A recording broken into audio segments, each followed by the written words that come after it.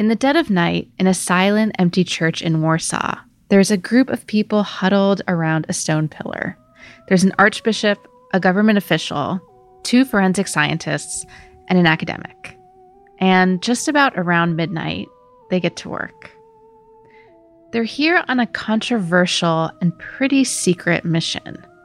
And they're gathered around that pillar because they're going to be digging out from inside of it a priceless and very closely guarded treasure. So they open the pillar up carefully, carefully. And there, inside a mahogany urn, is a heart.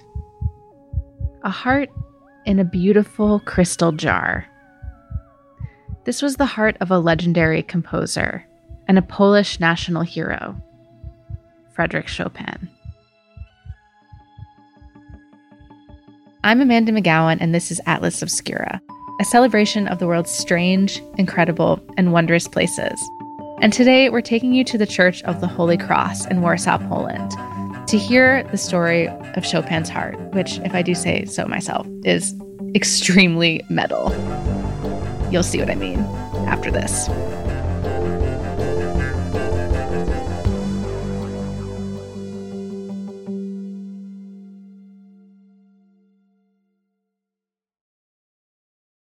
If you're looking for a place where the wide open skies and the towering mountains inspire you to find an untapped part of yourself, you might want to take a trip to Wyoming. It's a place where bold, curious spirits forge their own way on all types of adventures. There is no shortage of iconic, expansive landscapes out there.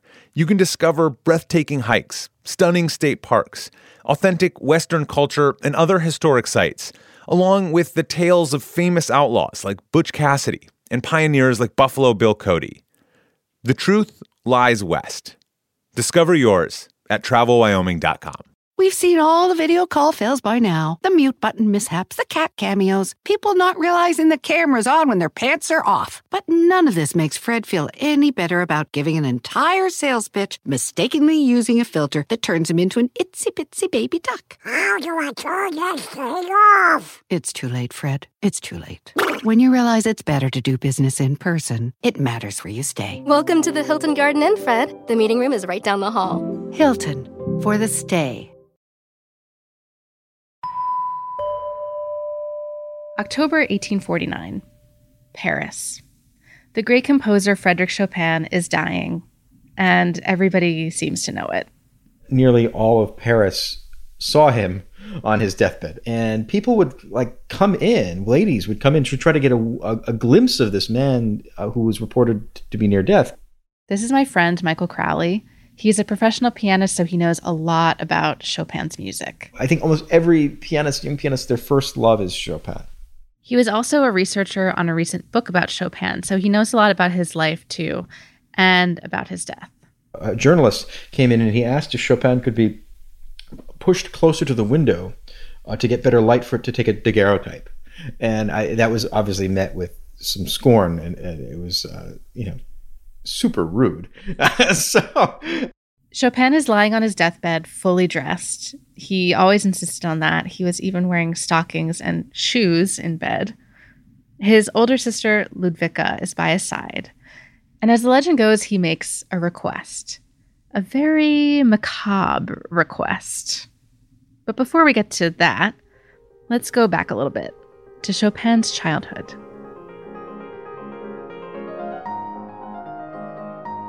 Chopin is born in 1810, and he grows up in Warsaw, Poland. His sister Ludwika is taking piano lessons, and as the story goes, Chopin begs her to please let him sit next to her while she's playing.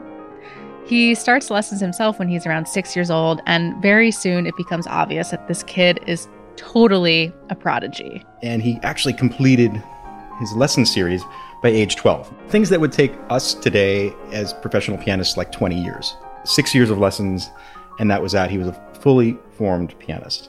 Very soon, he's performing all around Europe, but in the 1820s, he comes down with a serious throat inflammation that looks a lot like tuberculosis, but then his younger sister, Amelia, does get tuberculosis.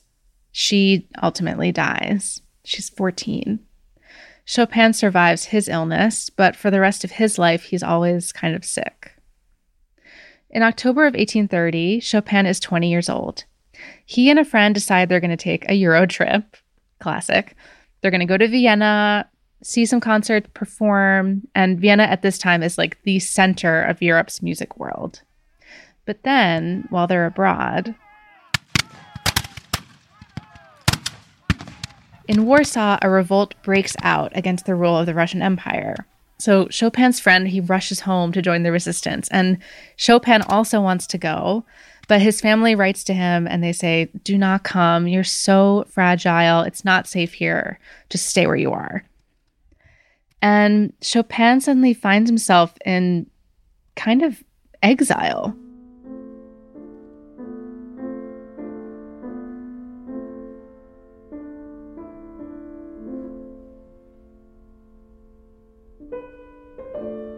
Eventually, Chopin finds his way to Paris. So picture this. We're sitting in an elegant drawing room crowded with people. They're all perched on the edges of their seats, leaning in toward the man at the piano. He's thin, pale, and has this long, dark, wavy hair. And he's wearing a beautiful suit with a cravat. He's like totally a dandy. There are images, there are sketches of women strewn around the piano, listening to Chopin, swooning over his very delicate, refined playing. Chopin doesn't really give big concerts. He just does these kind of small, intimate shows. And maybe because of this, his reputation gets bigger and bigger. He was very popular throughout continental Europe with other composers. Those who haven't even heard him play knew of him. I do think that Chopin would be something like a Bob Dylan type. You know, the composer's composer, more cerebral, maybe a little less accessible in certain ways. One of the people swooning at these salons is named Georges Sand. Actually, that's her pen name. She's a novelist. And she's also a bohemian like Chopin. She would wear pants, she would smoke cigars, she's legally separated from her husband, has a string of love affairs. She is very scandalous for the time. So naturally, she and Chopin fall madly in love. And Georges Sand used to even sit underneath the piano with their little dog, and that's where she felt she was closest to Chopin's heart. Their relationship is a bit stormy, artists. In 1838, they take this trip to Majorca, Spain, thinking that the weather might help Chopin's health, because remember, he's always sick, he's always kind of coughing. But instead of sunshine, it rains the whole time that they're there, and they're put up in this really drafty monastery. By the end of the trip, Sand says that Chopin is coughing up basins of blood. And then she writes this novel about an aging actress who falls for a moody, sickly prince. Everyone in Paris who read this book knew that was Chopin, and he was portrayed in a horrible light. Cold, withholding. She found him to be, his indifference to her feelings to be absolutely torturous. So the two break up, and all of this time, Chopin is getting sicker and sicker. He's requiring a manservant to carry him upstairs. He could not get up the stairs. He was under 90 pounds. For the last few months of his life, Chopin is bedridden. His sister Ludwika is by his side, and as the legend goes, he tells her that he has this fear that he's going to be buried alive.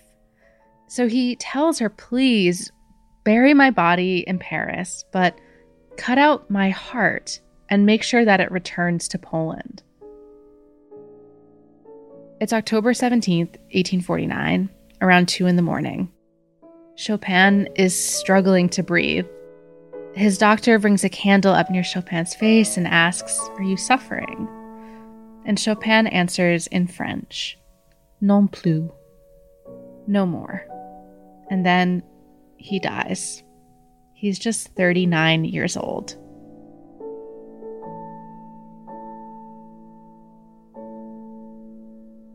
The doctor removes Chopin's heart and places it in a crystal jar. To preserve it, they fill the jar with alcohol. We don't know exactly what kind, probably cognac or brandy, and let's go with cognac because, Ludwika keeps her promise. She sets out on the long, difficult carriage ride to Warsaw. The weather is awful. It's snowy, icy, it's dangerous. Ludwika is terrified that her brother's heart is going to be ripped away from her by Russian or Austrian customs officials. So she takes this jar with her brother's heart inside of it, and she hides it underneath her skirt on the trip back. But she makes it. For years, Ludwika keeps the heart at her home, like you do, I guess. And when she dies, the Church of the Holy Cross in Warsaw takes it over. But they stash the heart in the catacombs of the church, like underneath it in the basement. And it's totally unmarked, totally anonymous. Maybe this is the church kind of like disapproving of Chopin's bohemian life, his scandalous love affairs. He also was like probably agnostic at the end. But eventually a Polish journalist finds out. So he writes this article about it. And in 1880, the heart is moved from the basement to a place of honor upstairs. Over time, nationalist feelings start to congeal around Chopin. There is the fate of tragic Poland, which is always kind of grasping for independence, and it becomes intertwined with the fate of the tragic son who never returned home. So Chopin's heart becomes pretty symbolic. In 1944, war is ravaging Poland again. World War II. In August, resistance fighters in Warsaw lead a heroic uprising against the Nazis. Violence rages across the city, including near the Church of the Holy Cross.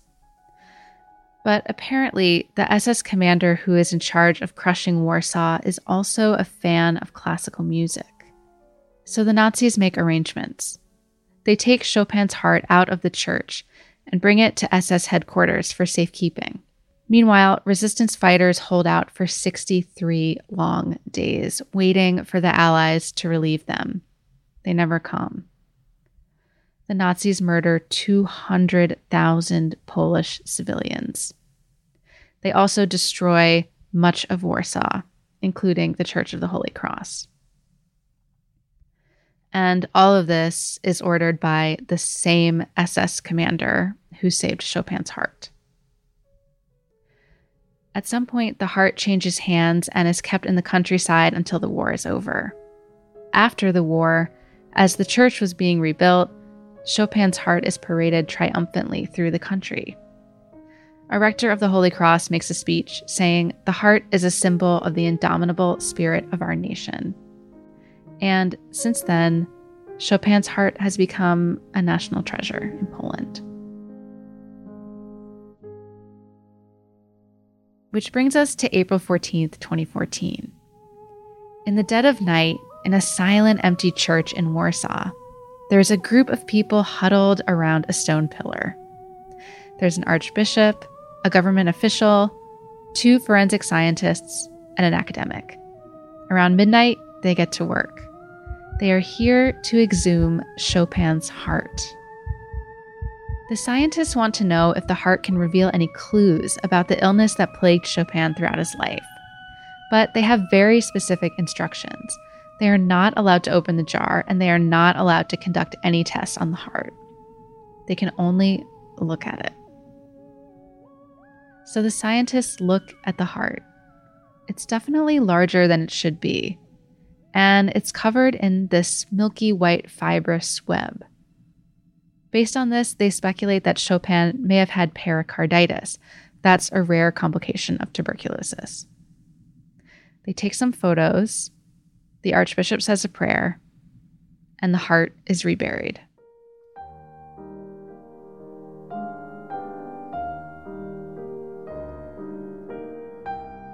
If you like, you can go to the Church of the Holy Cross in Warsaw and visit the pillar that contains Chopin's heart.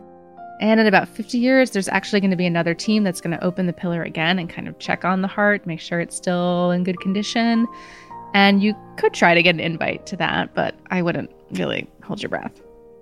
But there is also another way to feel close to Frédéric Chopin and his turbulent, fascinating life.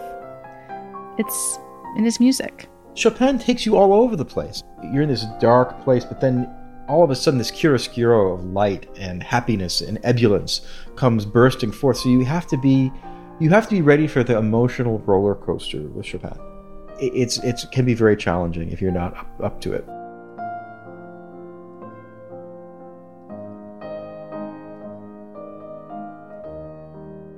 Special thanks to Michael Crowley for telling us the story of Chopin's heart. Cheers to Chopin's pickled heart, pouring one out for Freddie.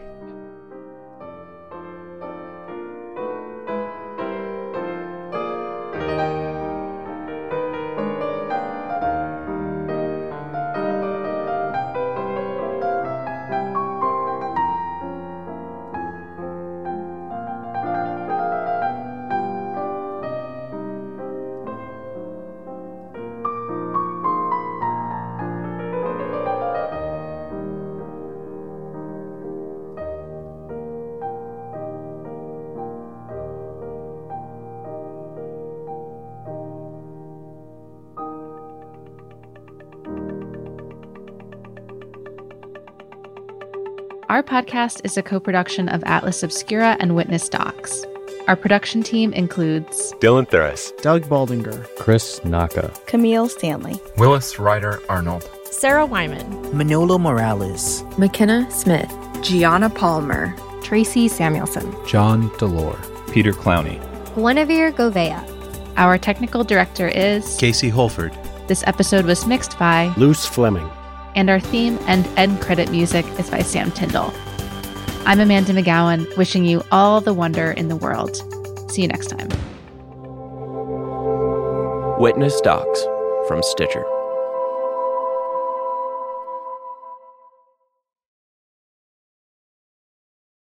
We've seen all the video call fails by now. The mute button mishaps, the cat cameos, people not realizing the camera's on when their pants are off. But none of this makes Fred feel any better about giving an entire sales pitch, mistakenly using a filter that turns him into an itsy-bitsy baby duck. How do I turn this thing off? It's too late, Fred. It's too late. When you realize it's better to do business in person, it matters where you stay. Welcome to the Hilton Garden Inn, Fred. The meeting room is right down the hall. Hilton, for the stay. Now playing in Los Angeles. Exquisite food and drink, world-class art everywhere, spectacular sports, and dazzling Hollywood attractions. LA offers the full variety of food scene, from game-changing taco trucks to 35 Michelin stars. And did you know that Los Angeles has more museums and theaters than New York? It is indeed scandalous, but also, unfortunately, true. So get your fix in music, film, comedy, or world-class museums in LA. Plus, you can get a behind-the-scenes movie magic with a world-famous studio tour. That is something that should be on everybody's bucket list. Start here with discoverla.com.